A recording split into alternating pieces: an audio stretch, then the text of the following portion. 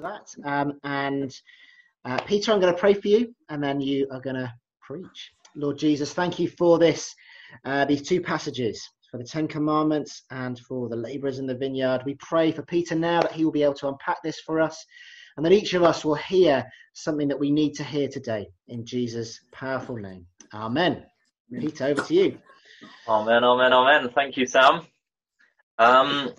Okay, well, I get the privilege of speaking on the first of the commandments in our series, although it's the last of the commandments in the order that God gave them. But as I've been thinking about it, I really think it's the most interesting, the most powerful of the Ten Commandments. And so I'm going to share some of my thoughts with you all this morning. And I also got to pick another passage, so I picked that parable of the 11th hour workers, and actually of all the workers.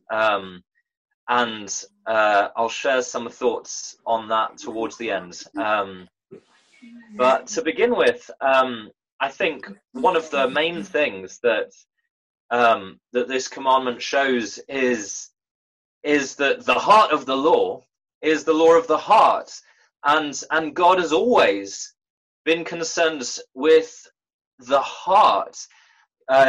He says to Samuel in 1 Samuel 16 verse 7, man looks on the outward appearance, but God looks at the heart. And I mean, sometimes we have this idea that in the old covenant, God was very concerned with external things and with ceremonies and with outward laws. But in the new covenant, Jesus came and he showed his disciples a different way. And if you hadn't read the Old Testament and you just started reading at the book of Matthew and you got to Jesus' Sermon on the Mount, you might get that impression a little bit, because Jesus says, well, you've heard it said, do not murder, but I tell you, even if you are angry with your brother in your heart, then you're guilty of that same spirit of sin, and so subject to the same judgment. You've heard it said, do not commit adultery, but I say, even if you have lust in your heart, and he says, you've heard it said, do not give false testimony, but even in your heart, and he goes on, doesn't he? But here we actually find, when we go back to Moses and the Old Covenant, and it's exactly the same thing. There are the commands to not murder, to not commit adultery, to not steal, to not give false testimony, but then equally to not covet, even in your heart. If you covet your neighbor's house, or his wife, or his servants, or his oxen. I don't know if any of you chose oxen rather than the Rolex or the yacht or the pool. If the Salvation Army could pay for any of those things on Sam's list, would you have chosen your neighbor's oxen? Maybe not. But it's the heart that is the fundamental thing that God is interested in. James puts it quite precisely. He says that in James 1 verse 14, well, he starts off by saying, God's not the one that tempts anyone with evil, but each person is tempted when he's lured and enticed by his own desire. And it's that desire, when it's conceived, that gives birth to sin, and sin, when it's fully grown, brings forth death. And that's exactly the dynamic that we see right through the Bible when different sins happen with Cain and Abel, those two brothers. Cain murdered his brother first because there was this desire to be accepted like his brother Abel was accepted, and when that couldn't happen, it turned into this wicked hatred of his brother, and then he killed him. And fundamentally, every problem in human society is a relationship problem, and every relationship begins in the heart, and so that is what God is fundamentally interested in. That is what we need to learn to control in controlling ourselves. And if we were able to control our hearts, then we could control the world, because the world is made up of people whose hearts are out of control. So yeah, that's the first thing I noticed with this commandment, just that actually God's not different in the new covenant to the way he is in the old covenant, but he's always been concerned with inward things more than outward things, because outward things are the fruit of what's going on inside. The second thing that struck me as I was thinking about this, though, is that actually desire, that word covetousness is basically just an old-fashioned word for desire. And so the King James actually uses the same word in Exodus 20 for thou shalt not covet thy neighbor's oxen, as it uses in 1 Corinthians 14 when it says covet earnestly the best gifts, and it's talking about spiritual gifts and the gifts of prophecy and other gifts that you might have that are given by the Holy Spirit to us in the church so that we can be a blessing to each other.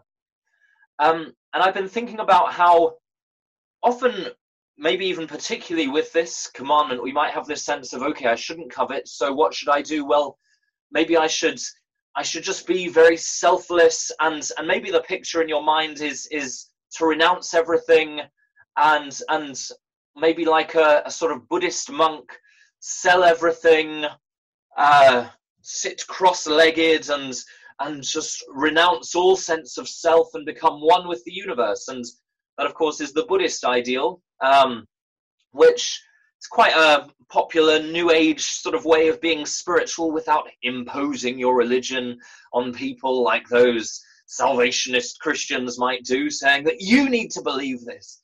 And people these days are much more comfortable doing yoga, maybe a little bit of Buddhist spirituality mixed in with their day-to-day lives, helping them not be too swung the other way, because, of course, the other strong cultural force today is just simple materialist consumerism, which says, well, basically human beings are just animals that are evolved to a slightly higher level than gorillas or chimpanzees, and we can't help the fact that we have these appetites, and so long as it doesn't hurt anyone else or it's not illegal, then if you want it, get it.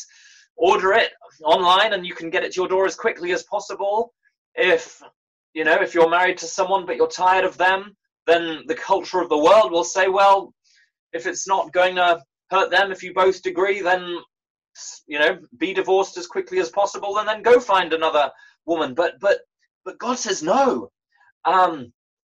because the worldview that we have as Christians is different from materialist atheistic consumption on the one hand, or Buddhist selflessness. But what we're called to do is imitate a God who's a God of relational love as Trinity. He's perfect desire, purified, holy desire.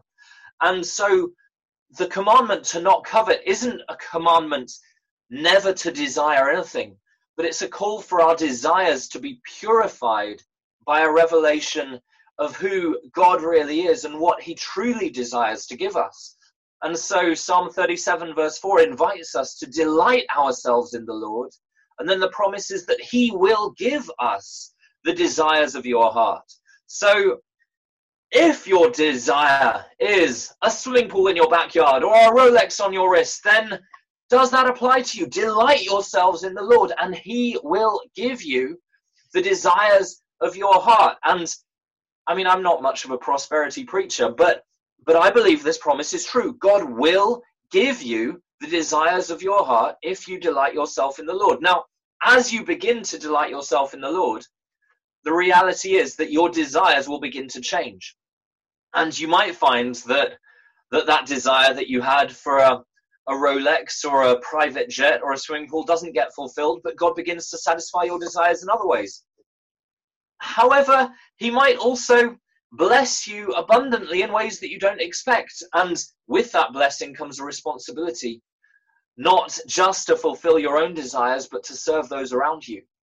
And that brings me to my third point, that actually I was struck in this commandment by 3 times the word neighbor is mentioned. Let's just turn back to it and find all those. You shall not covet your neighbor's house. You shall not covet your neighbor's wife. And there's several other things, or anything that is your neighbor's. Your neighbor, your neighbor, your neighbor. And that's the thing particularly in view here. It's your relationship with your neighbor.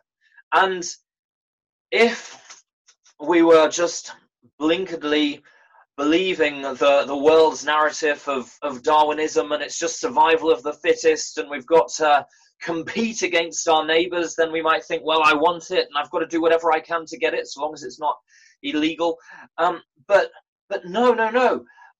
God's narrative is completely different. In God's narrative, we're all part of a community as human beings, all part of this family of people made in God's image and called to love each other as we love ourselves. And that, again, it's not just a New Testament commandment, but Jesus, when he says that commandment to love our neighbor as ourselves, he's just quoting it from Leviticus chapter 19. And he says that is one of the greatest commandments, just to love our neighbors as ourselves. And so we're not called to compete with our neighbor to see who has the flashiest car on the street, or the most expensive watch, or the most powerful new gadget, or whatever it might be.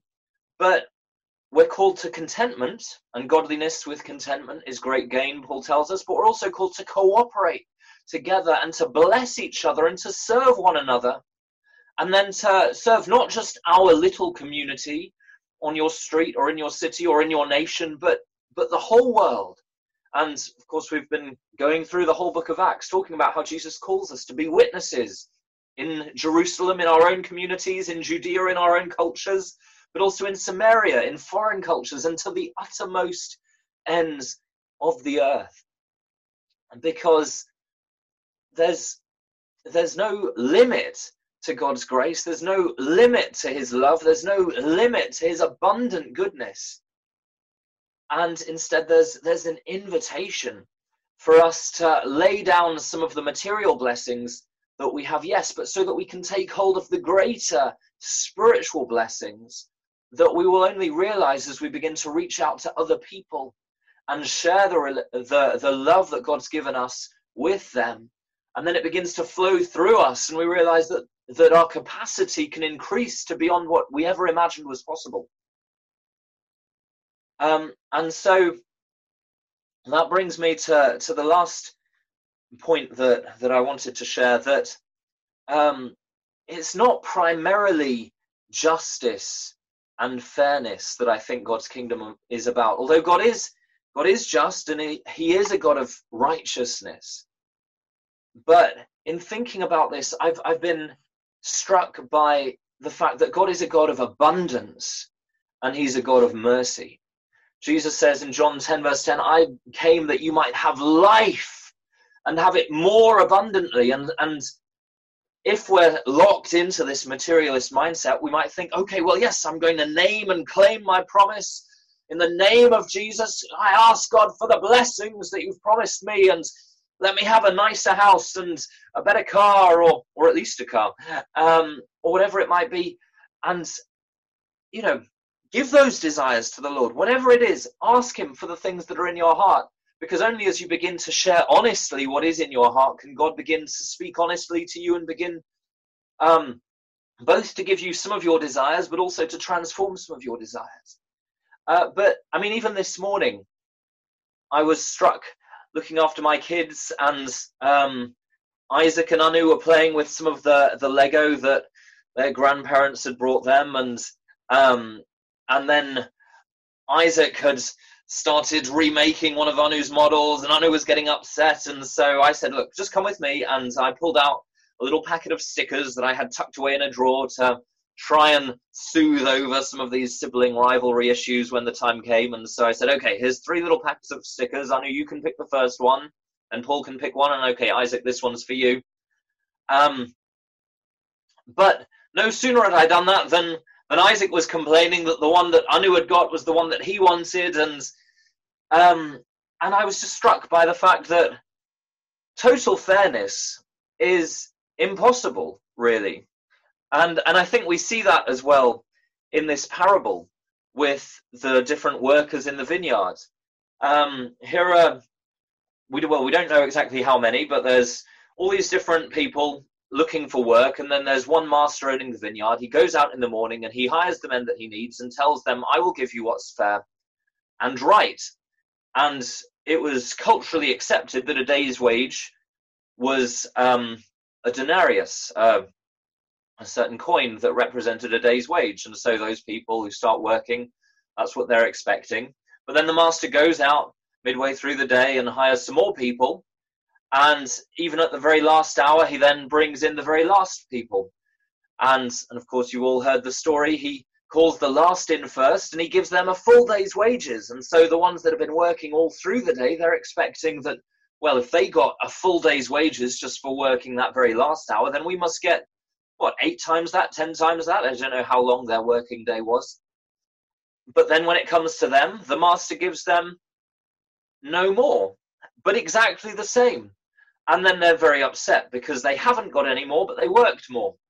And so from their perspective, it's not fair. We worked more. We should have got more. But of course, what could be more fair than to give exactly the same thing to different people? And the trouble is that we're all different, and we're all in slightly different situations. And this is one of the things I have to wrestle with in doing academic social science, that you try and send out a survey or something, and then you have to make sense of what the results tell you, even though all these people have slightly different biases, and they're from different, they might be answering the question in the same way, but the reason that they're answering it that way, or what they mean by it, is slightly different. And it is a basic fact of life.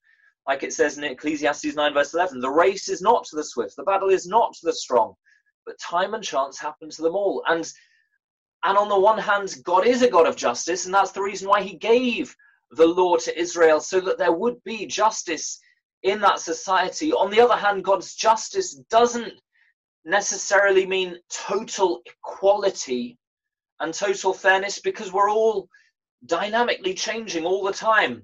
Even looking at my screen now, I can see on Jacob and his little kid, and we're all different ages. Some of us are older, some of us are younger, some of us are stronger, some of us are less strong.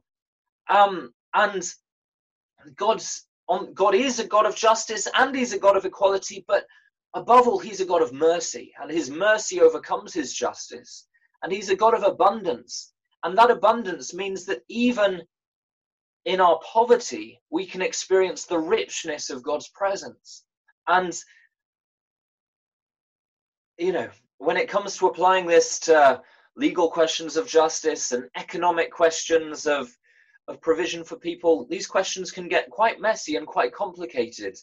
But for us in the church, actually, we're blessed, because the fundamental meaning of life is to know God and to enjoy him forever, to glorify God and enjoy him forever. That's the answer to that question in the Westminster Catechism: what is the chief end of man?